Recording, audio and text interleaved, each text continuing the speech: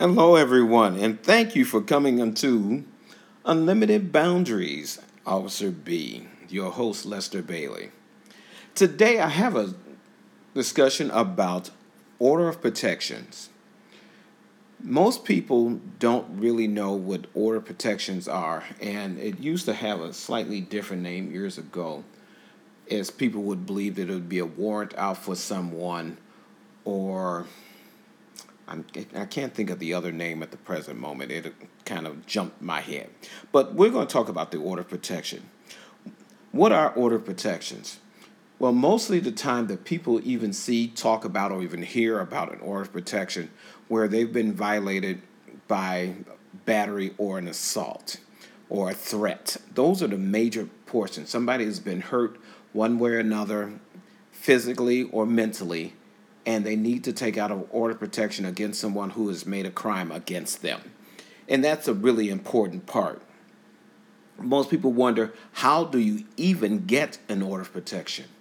Well, the way to get an order of protection, sadly to say, is that you have to be a victim of a crime of battery, assault, or threats that's going to harm your body in some type of way. A reasonable threat that you know that the person can cause bodily harm to you.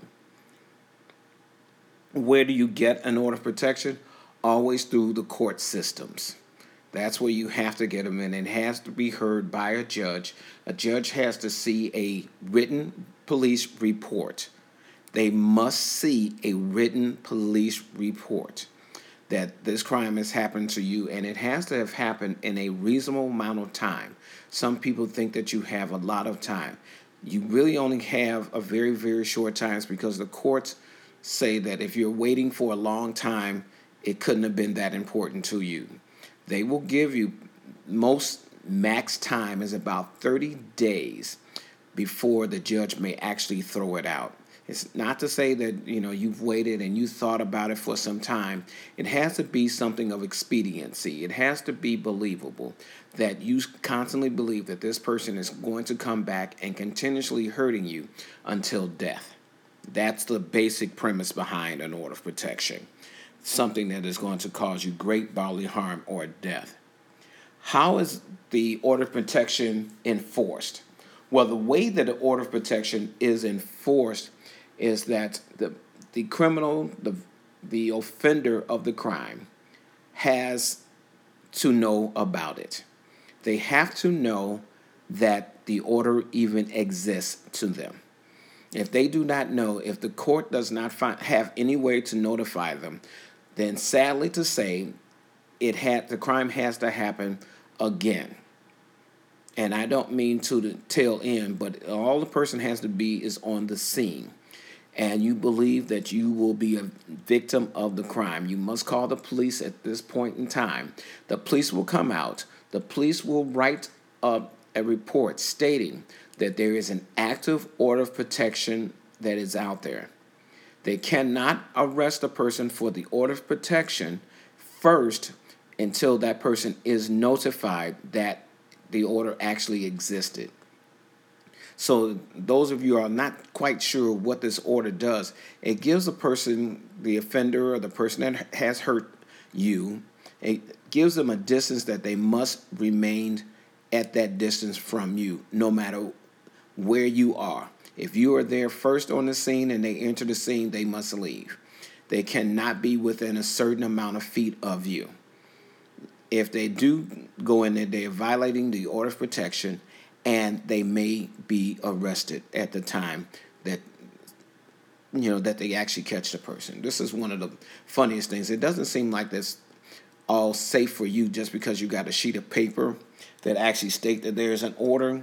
But that order does help you out in case the person is on the scene, and you need to make sure that that person is informed that they have it. The police will inform all criminals that they do have that order of protection out against them. Who may serve the order of protection? Any court officer. An attorney can do it. Any court officer, any type of law enforcement agencies can serve the order of protection. Now, you ask, how long do they last? Some are emergency ones that are short and it's only like a 30-day period. And then you have the longer ones that can go for years, as long as you keep it active, as long as you go to court on your court upon appointed days, then it can stay active. Now, when you're looking at how much time can be served for a person, of course, I told you the first time out, they cannot serve any of that time, no violation of the order of protection. But they can be arrested for whatever crime that they had committed at that time. I repeat, they can be arrested at that time for the crime they committed. They just do not have to serve any time due to the order of protection. That's important for you to know. Now, once they have known that the order of protection actually exists, here's the good part. The first time they violate the order, they will spend 3 days in jail. And to have absolutely no contact with you, I shouldn't say 3 days, please forgive me, 72 hours. 72 hours from the point in time in which they learn about the order of protection. 72 hours. They cannot contact you within that time. They cannot text you. They cannot write to you. They cannot call you. They can't stand on the corner. They can't move in any direction in contacting you. And we have problems that some husbands, some wives do not understand when you're being put out of their own house in which they cannot go back into for 72 hours. This is very, very important. 72 hours, if you violate with that order within 72 hours, they will lock you up and you will spend 90 days in jail. 90 days. And you still cannot contact that person in any way. Your friends can go and contact them, your cousins, no. Nobody you know can go and contact them on your behalf. Otherwise, that is a violation of the order of protection. Whether you agree with it or not, that is a violation of the order of protection. That is important for you to know. If you decide that you want to violate the 72 hours, you decided that you wanted to violate the 90 days. The next thing that they give you is 6 months. After 6 months, if you after 90 days you violated, they give you 60 months. They double your sentence. If you still violate that, your next sentence is 1 year, followed by 3 years, followed by 5 years, followed by 10 years. It goes up for each time that you violate it, no matter how you violate the order of protection. So you cannot contact that person at all for no reason. And it's really important for those who live with people. Be it if it's your husband, be it if it's your wife, your significant other. All of this counts because you have to be careful no matter what. Once that order is violated in any type of way, it is not the police officer who enforces that law. It is not the person who enforces it. It is the courts who enforce that law due to the protection of people who really need an order of protection.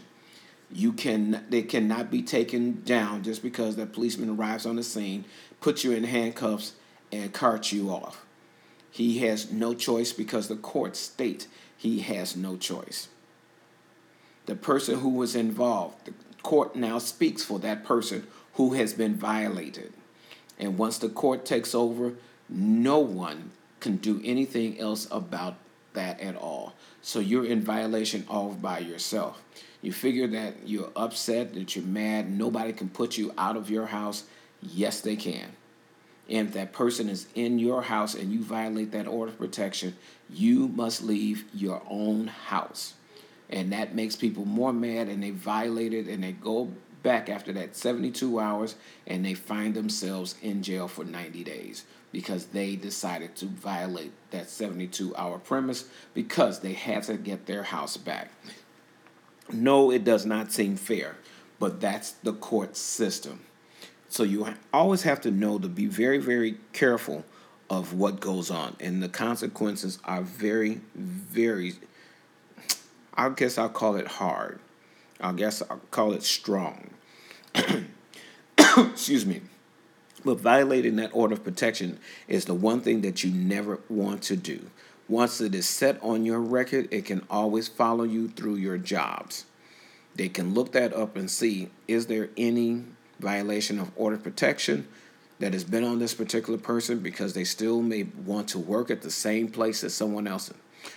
And excuse me, for those of you all that work with your significant other, that means that you cannot go to work for those 72 hours, because that's a violation.